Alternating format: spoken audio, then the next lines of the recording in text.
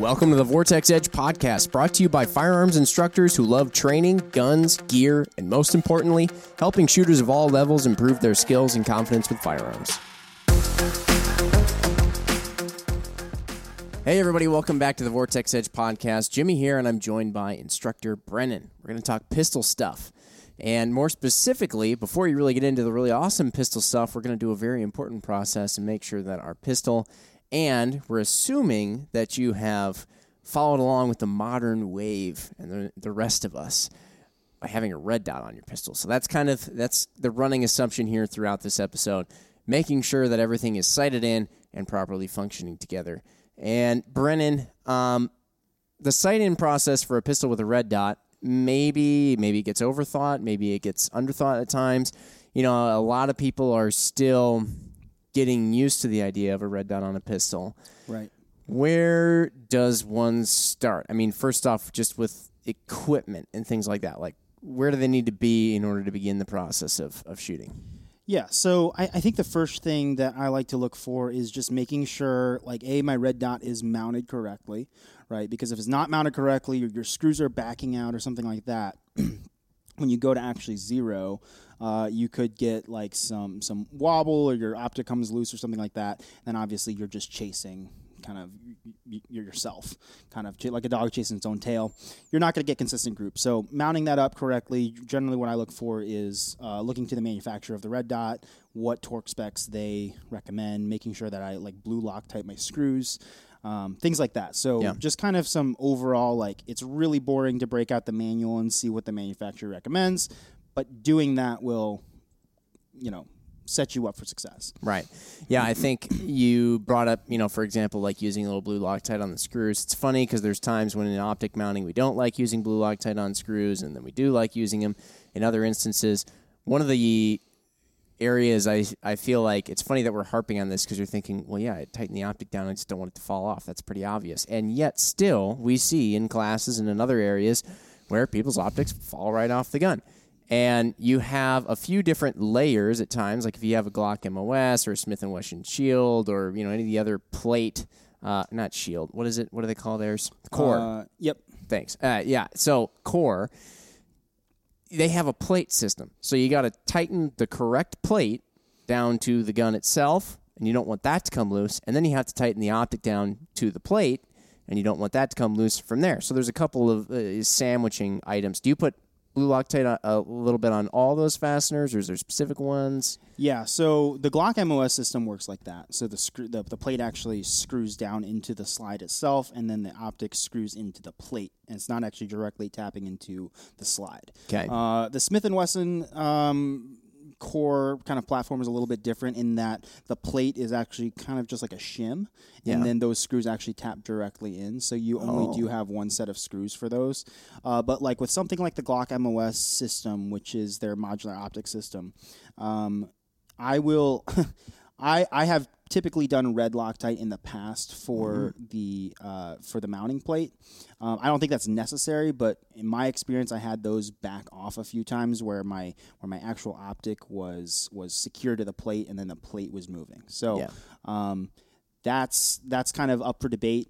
I really don't like that to move because that's the basis of my red dot itself. But you should be just fine with blue. Okay, got it. So yeah, getting that all set up right off the bat is very important. Now, when it comes to the shooting, we'll move on to the more exciting stuff. What should somebody's setup look like? I'm talking the target, the distance, stuff like that when they're starting to zero in. The other confusing thing, which I'm sure we'll get to as well, is when you look at rifles, you can bore sight them. We can't really do that very easily with a striker fired pistol. Like, what's the plan? Right. So, couple things I think of note just as you're starting out, right? First of all, when we're zeroing a red dot, I'm going to zero the dot completely independently of my iron sights. Ooh, yes. So my iron sights, everybody thinks that if you buy a gun and it has iron sights on them, that they are necessarily like just dead on, right, from the factory at, generally they assume any given distance they're shooting, right? The thing is with iron-sighted pistols, especially the iron sights on top, right, like a lot of times those are also zeroed, right? Well, they are zeroed at a certain distance, right? And usually what they're coming from the factory is like 25, 35 yards or something like that. So if you're shooting at 10 yards or 7 yards, right, you might have a holdover or hold under based on those iron sights. So if you're picking something like, hey, I'm going to zero my red dot at 10 yards, and I'm just going to slave my dot to my irons, so just drifting the dot over until it's kind of lollipopped on my irons, that's not necessarily going to give you good results, right? Because you don't know where the iron sights were actually zeroed from, and they might be off, right? Iron sights aren't necessarily always on. A lot of guns have adjustable sights, things like that. So it's always good to separate those two things, zero the red dot independently of the irons, and then if you want to know where your irons are hitting, turn the red dot off or turn the brightness down and shoot the irons by themselves. Figure out where your holds need to be for there. So that's the first thing I would say. I'm glad you brought that up. There's a lot of instances where people get really wrapped up in the term co-witnessing and all that other stuff. I think, co-witnessing, if your iron sights happen to do it, I think that's cool, but we need to really look at the iron sighting system and the red dot sighting system as two completely individual sighting systems. And when you start trying to, it's almost like when people are trying to use, MOA and inches at the same time. You're trying to use two very different types of measurement systems at the same time. Same thing, if you're trying to use two different aiming systems at the same time together and they're not really meant to be used that way, it starts to get all gobbledygook and you wind up chasing your tail and getting frustrated. Exactly. So there's that, right?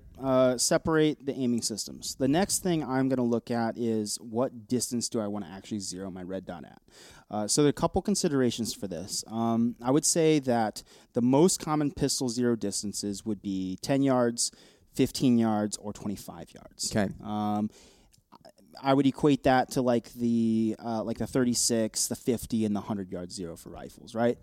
I'll just cut right to the chase and say that your pistol zero doesn't matter if you can't shoot, right? So if you can't group well, or if you can't remember holds and things like that, it really doesn't matter, right?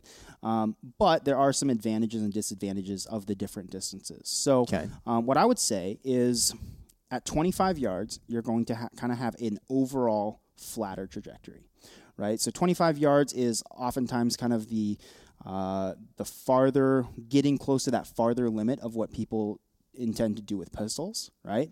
And so anything inside of that, right, you have kind of a diminishing return as far as how much hold over, hold under you need to apply, right? The problem with that is a lot of people can't group well enough at 25 yards to get a group to where they can actually dial in that zero and make it really precise. Right. So that's where 15 and 10-yard zeros come in. Personally, I'm a pretty big fan of the 10-yard zero, so I can group a lot better at 10 yards. I shoot a little bit more consistently at 10. But what I'm looking for is a really small group at 10, right? Yeah. People talk a lot about, I zero my pistol at 10 yards and then I confirm at 25, right? And what I think a lot of people end up doing is they zero their pistol at 10, and then they go back to 25, and they adjust their zero, and now they have this loose zero at 25. It's kind of not really anything at that point. Right. So like what I would be looking for is, hey, if you zeroed at 10, but you want to see how you're performing at 25, you should be looking for what's the difference in my point of aim, point of impact, and also making corrections for windage. Right? But I'm not going to make corrections for elevation, because I'm going to understand that if I have a 10-yard zero at 25 yards, I'm going to be hitting high. So I'm going to need to hold it a little bit low. I have a couple targets here. So a lot of times I'll see people zeroing on like a B8 target like this. Not necessarily the best zero target, because the X-ring is actually pretty large, especially for 10 yards. But for 25 yards, it's acceptable. With a 10-yard zero for me, if I'm impacting right here, right on the X, right, and I move back to 25 yards, my rounds tend to hit kind of top of the 9 ring. Okay. Okay. So for me, I have to hold low at kind of the bottom of the 9 ring, and I expect to hit impacting the X ring if I do everything correctly.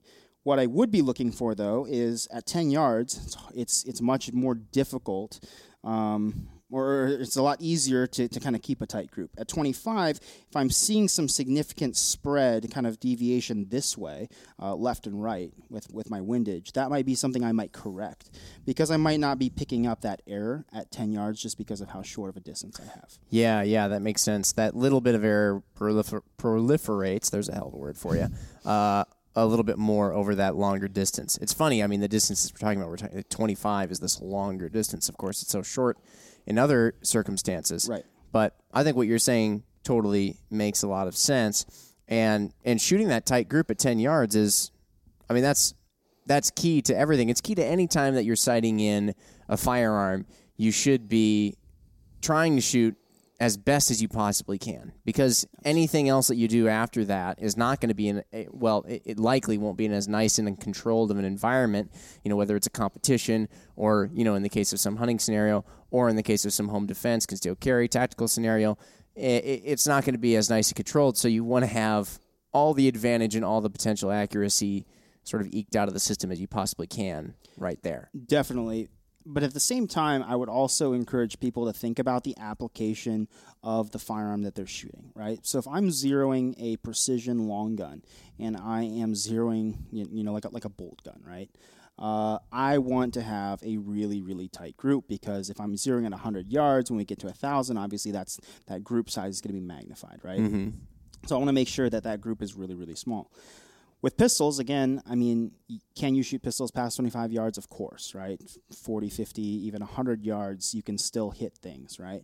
But we're not usually as concerned about group size with pistols as we are with like a precision rifle or even an AR-15, right? So what I'm concerned about more is knowing exactly where I need to hold in order to hit a certain spot, more so than can I hit the X-ring every time from every single distance, right? Sure. So pistols, generally, you're either shooting competition with them, perhaps, or you're shooting, maybe you carry concealed, or maybe it's a home defense weapon, right?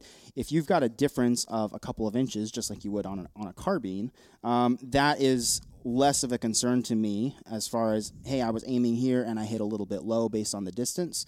Less concerning to me than being able to put the bullets exactly where you want them. So being able to hold your dot where you want it, pull the trigger without moving the sights off of that. If I'm impacting a little bit low, say an inch low based on distance to the target, not as big of a deal as it is with something like precision shooting. Makes right? total sense. At the same time, if I'm not confident in the zero of my gun, and I go to shoot something like a USPSA match, that could affect me, right? Shooting a head box at 15 yards, something small the size of a credit card at 10 yards, right? I might need to know my holds.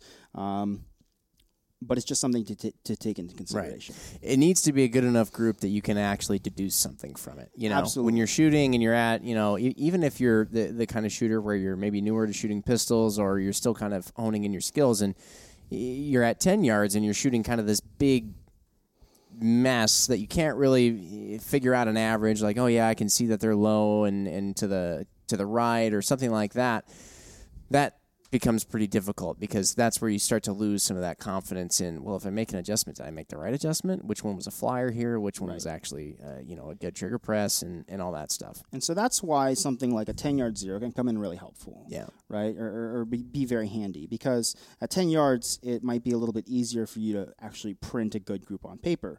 One thing to consider, though, is like if you're using something like a B8, I think the scoring rings on a B8 are fairly large for like a 10-yard zero, right? For a 25-yard zero, if I'm stacking groups of 5 into the X-ring, I'm pretty happy with that personally, based on my level of skill. You're also a firearms instructor, Brennan. You get True, lots of true. So I might be able to practice that more than other people, right? Well, see, because I'm not. I'm just the guy who interviews the instructors, and I'm thinking to myself, 25 yards, I'm trying to fit everything in the X-ring. At 25 yards, I would say if your group tends to be like 8-ring or bigger, that's not a good zero distance for you because you might put one here, you might put one here, you might put one here, right? And it's just kind of all over. I have a hard time adjusting that group based off of something as big as an 8-ring on a B8. So if we're shrinking that distance down to 10 yards, though, I still want to keep that into consideration. That X-ring is still fairly large for 10 yards, depending on your level of skill. I wouldn't be happy with just anything kind of close to the X-ring at 10 yards. being a good 0, right? And that's where that confirming at 25 might come in. But if I'm shooting at 10 yards, I might do something with a slightly different target or slightly modified target where I put a 1-inch paster on my target. And so instead of now just holding myself to the X-ring, I'm actually shrinking the size of that aiming point by about 2/3, and now I'm using something a little bit more refined. If I can be stacking them in that paster at 10 yards, slow fire, prepping the trigger, all of that in my favor, then I can be more confident of my 0 and where that group is actually printing on paper, and hopefully do the math, translate that back to 25, and be printing a group that is proportionate to my 10-yard 0. That is one of the nice things. I do like this, and it's also for the visual aspect of it because, like, this B8 doesn't have a white X ring. It actually has a black X ring like the 10 and the 9 rings too. And so it just gives you that little more contrast. I don't know what it is with my eyes. I got LASIK, so I've got laser vision, but at the same time still, I don't have very good, I can't get contrast super good at distance. Right. So, I can see this white on black really well, or this one where that has the white X ring. And it's funny, too, when you make that even smaller and you give yourself something to focus on that's even smaller than the X ring, I almost feel like that helps me shoot a little bit better group because I'm focused. Maybe I'm getting into that whole Patriot aim small, miss small thing, Maybe I think there might be some truth to that. There's a lot of truth to that, right? And so if we give ourselves a 0 target, can I 0 on this X ring? 100%, right? I could look at the letter X right in the middle and try to put bullet holes touching that letter, right? But sometimes it's hard for me to pick that out, and I just start seeing red near-ish the center of the target. Yeah. Not necessarily good enough for a pistol 0. Do you, when it comes to actually shooting, do you prefer, well, I'm going to ask you this because I've seen you 0 a pistol before, so I know what you like to do, but, when you shoot a pistol and when you 0, you're obviously comfortable enough in your fundamentals and things like that where you're freestyling it, right? Mm-hmm. Standing up at 10 yards, presenting the pistol and shooting, and you're 0ing that way. Is there ever any reason where somebody, say, who is maybe newer to shooting pistols, still kind of working things out, is there ever a reason where maybe they should try sitting at a bench of some sort and using a rest for their hand to try and, obviously they want to work those fundamentals and get better, but at least that can get them to the point where, okay, I've got a really solid 0 because I'm helping myself with some of that wobble zone, things like that. I'm eliminating a few variables. I get that good 0, and now I take the training wheels off, and now I'm going to train, but I'm training, even though maybe I'm not very good yet, I'm at least training with a good 0. Is there any advantage to that, or do you think that that's too much training wheel?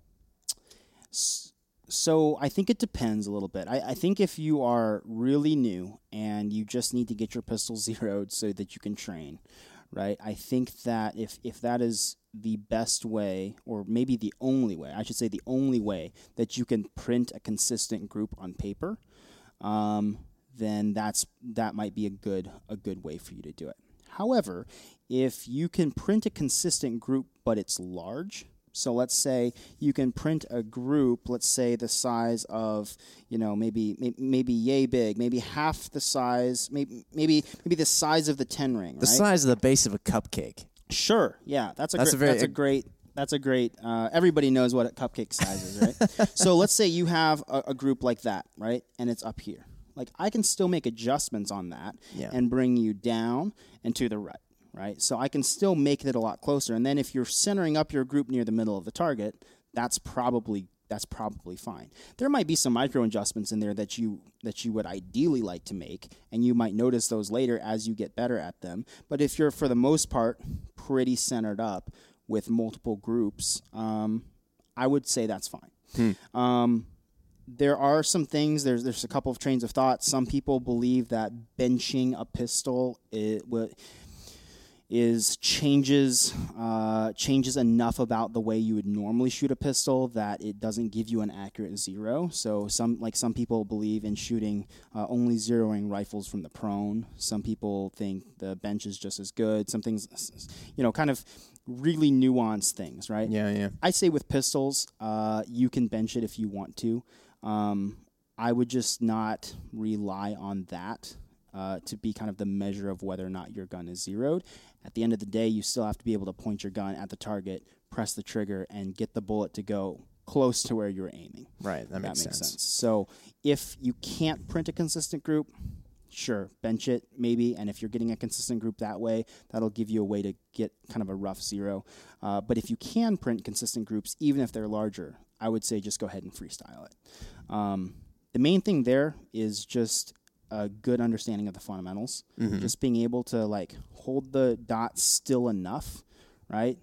Prep that trigger and then just press it really easy. Let the gun recoil. You're not focused on recoil control. You're not focused on speed. You're just letting the gun go off. Yeah. Right. And if you can do that, I think you can zero. And this is something anyone can do.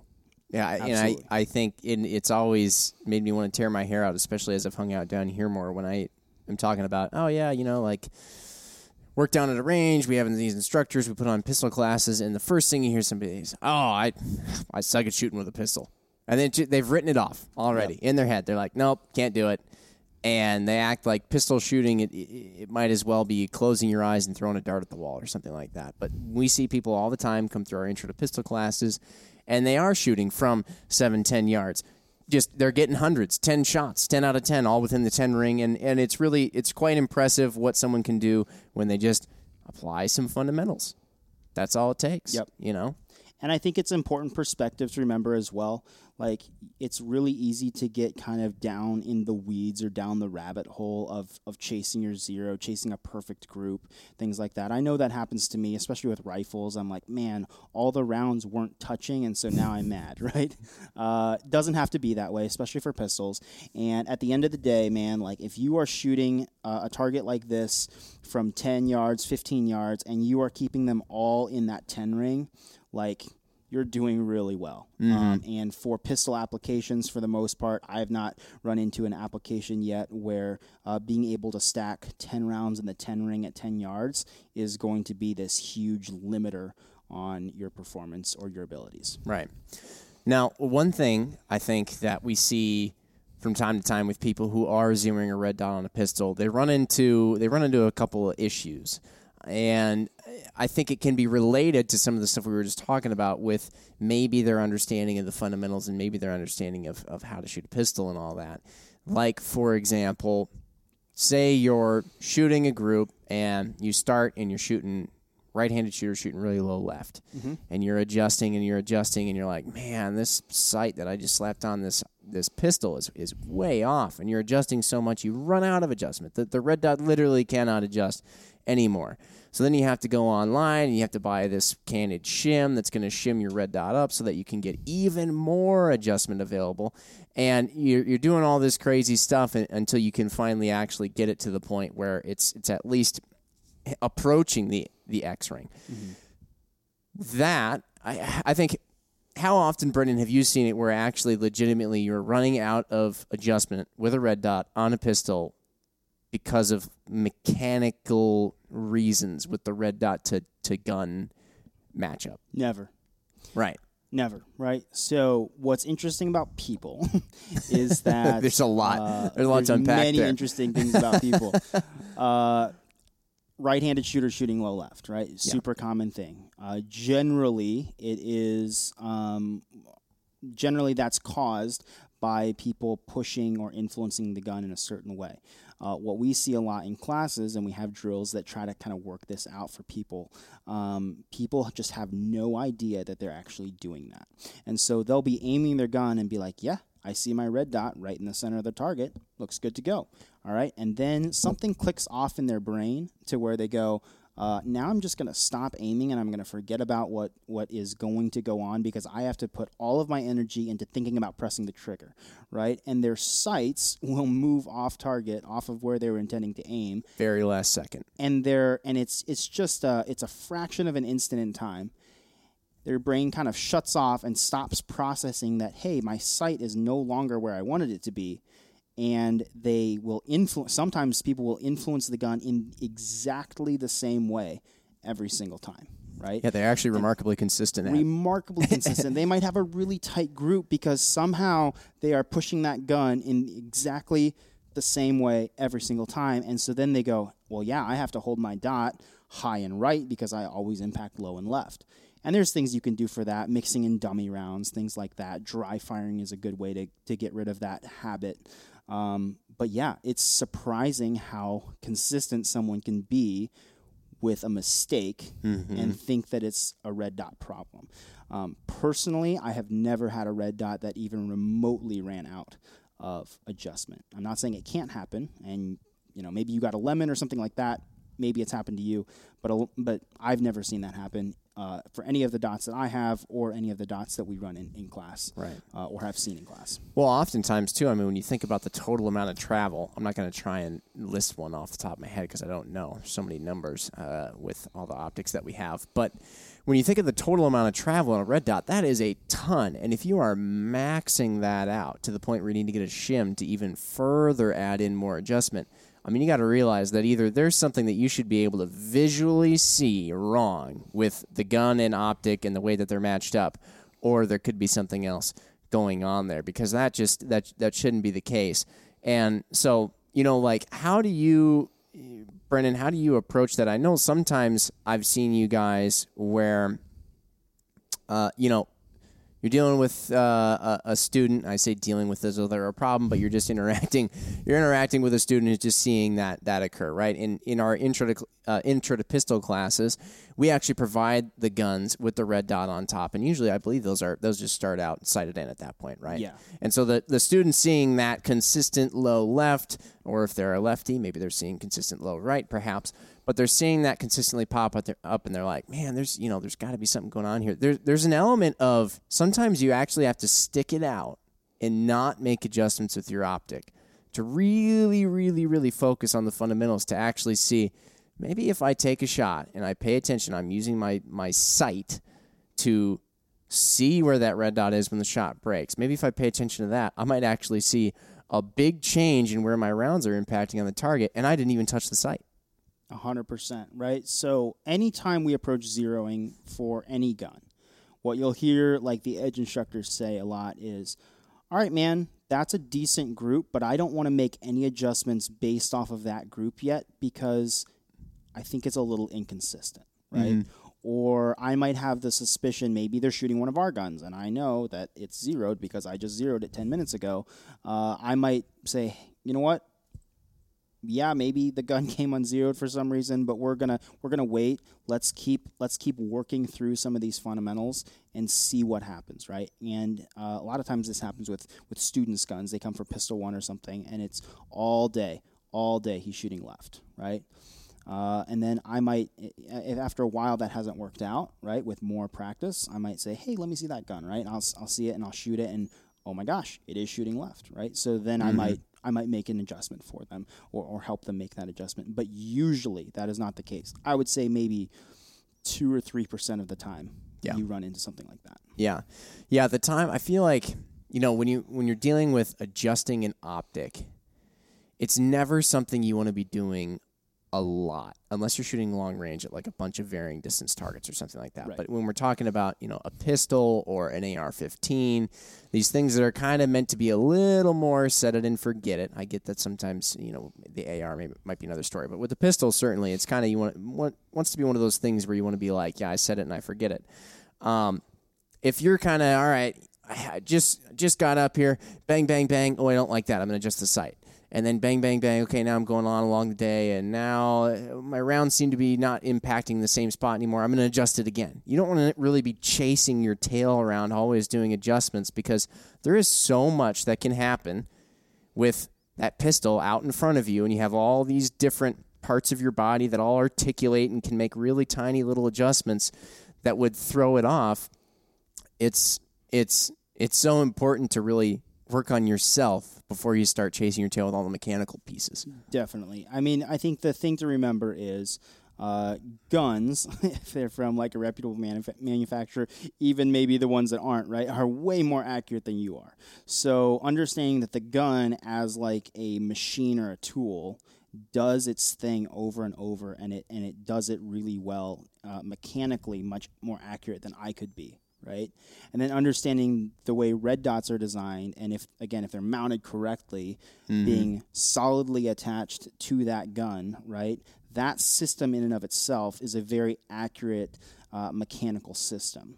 What's not accurate is a human body, right? Exactly. So most of the error or the deviation that we see when we shoot is based off of just what we're doing. And that takes a lot of practice to get super consistent. That's what all good shooters are chasing, is consistency. For sure. Yep. I think that makes a lot of sense. One thing, going way back to the mechanical side of things, sorry, we were talking about shooting. Now I'm gonna switch gears on you again.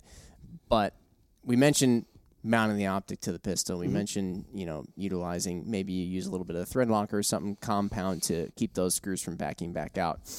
Mounting the red dot to the gun itself, there are torque specs as well. I think you alluded to this, or at least you alluded to making sure that you read the instructions. As much as I know many of the listeners out there, you're the kind of folks who like to say, instructions, I don't need them. I've been guilty of that. Right. Those torque specs can be very important, just as they are with rifle scopes. Super important. And I bring this up because you're mentioning how, this is a tool, this is a machine that we're using in our hands. It's something that's going to be going through recoil and all these things, and so it can oftentimes be the tendency for someone to be like, well, if it's going through all that, man, I'm gonna tighten this thing down until there's no tomorrow. That way it ain't ever coming loose. That may actually cause issues too. Yes. So if you are seeing some of these big inconsistencies, that's what makes zeroing. I used to think like zeroing was kind of cool, and I'm like, yeah, it's necessary, but it always kind of, I don't love doing it, because especially with a new gun and a new optic, because you're like, man, I'm just diving into all these potential variables where, especially if I mounted it up myself and I've got this gun, boy, especially if I put the gun together myself, there's so many variables going on. So as long as with the mechanical side, if you follow all the instructions, then hopefully you can just have eliminated all those variables before you get to the range. That's such a more comfortable feeling when the mechanical side of things is functioning the way that it should. Going back to the part where we're more than likely going to be the source of any inaccuracies and things. That can be actually a little comforting. Yeah. Because then you're like, this thing works, time to work on me. 100%. And that's why I think that's the whole importance of having a good zero to begin with is, hey, I trust this thing works. So everything that I'm doing at the range, working on stuff, is literally just working on me and my skills. And the gun's going to do what it's supposed to do. I just have to let it do it, right? Right. Absolutely. 100%. Is there anything we missed about zeroing a pistol with a red dot the right way? So what I would say is there's a thing. So there's a thing that we like to use with optics, especially I like to use it, called witness marking your screws, right? So anytime I attach hardware to a gun, let's say I attach like a weapon-mounted light to a rifle or something, I will use like a little paint pen a lot of times to mark on the screw and then on the actual hardware, the mounting hardware itself, where that screw was after I've torqued it to spec, okay? That way, if I see those two paint lines offset from each other, I know that my screws have moved. So also a really good way to kind of keep track of your zero is to witness mark your adjustments on your red dot itself. Some people don't like to do that because it looks kind of funky, or you have white paint pen marks on your optic. But I do think it's smart to do, especially if it's a gun that you rely on for home defense or concealed carry. I think it's a good idea to do. The other thing is, keep in mind that different ammos will zero differently. So you will have point of aim, point of impact shifts depending on a ton of different factors, bullet weight, the amount of powder in that charge, things like that. So there are times when I'll be shooting my competition loads, which is like 150 grain Syntech. So it's a very specific round designed for competition. And then I'll be shooting my defensive ammo, which I shoot Gold Dot 124 grain plus P. So it's a spicier round. It's a lighter bullet. Those two rounds behave significantly differently.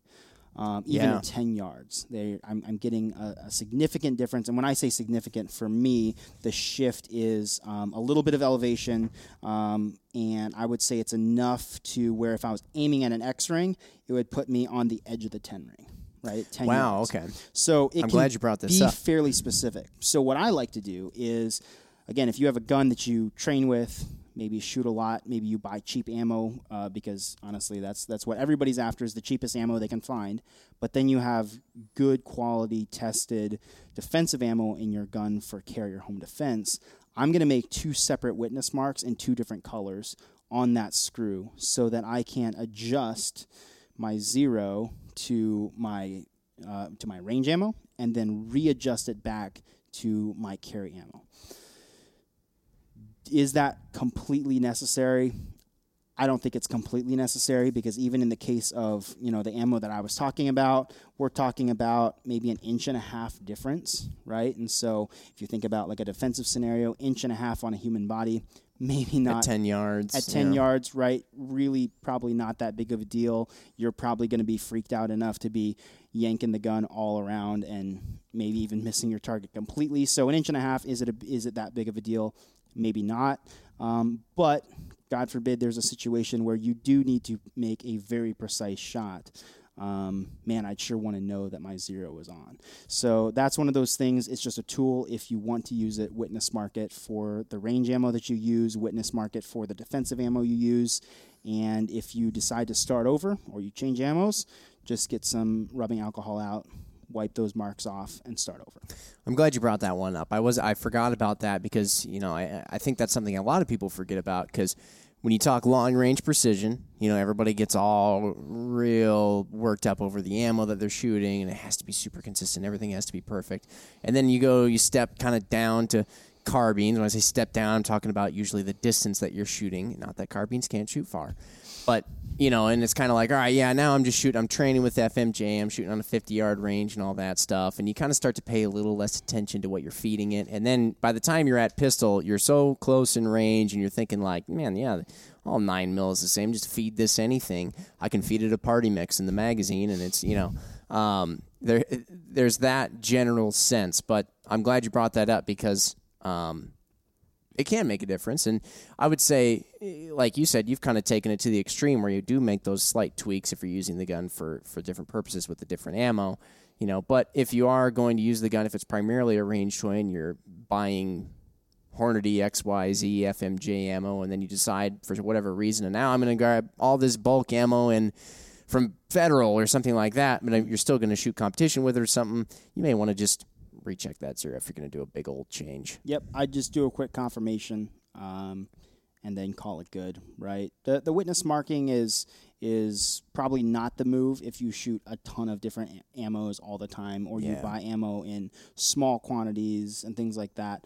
But for us, generally, for like our 9mm load that we shoot here, we generally shoot a lot of the same type, so it makes sense. And then I always carry the same defensive ammo. The other thing you can do is you can just witness mark where your defensive ammo hits, and then just adjust off of that, and then adjust back once you're done for the day. Makes sense. Yep. I like it. Again, thanks for bringing that up. That was a good one. Yeah, absolutely. All right. Well, I feel like we've covered a lot here, but inevitably there may be questions. So you can hit us up in the comments or over on Instagram, all that good stuff. Maybe we'll hear from Brennan again. I actually think that we will, because we plan on doing a lot more podcasts, and Brennan does pretty good at these, I think. Unless you guys think otherwise. You should also comment down below if you think Brennan really did terrible. All right. Anyway, thanks everybody, though, for watching this one. We appreciate you tuning in to the Vortex Edge podcast. We'll see you on the next one. Bye. That'll do it for this episode of the Vortex Edge podcast, everybody. Thanks for listening as usual. If you like what you heard, be sure to give us a like, comment, or review, depending on the platform you're listening. Got a topic you want to hear one of our pro firearms instructors give their opinion on? Be sure to drop those suggestions in the comments on the Vortex Edge YouTube or Instagram pages. That helps us cover exactly what you want to hear relating to training, guns, gear, and improving yourself as a shooter and responsible gun owner in every aspect. And hey, if we can have a ton of fun along the way, that's all the better. Thanks again, everyone. See you on the next one.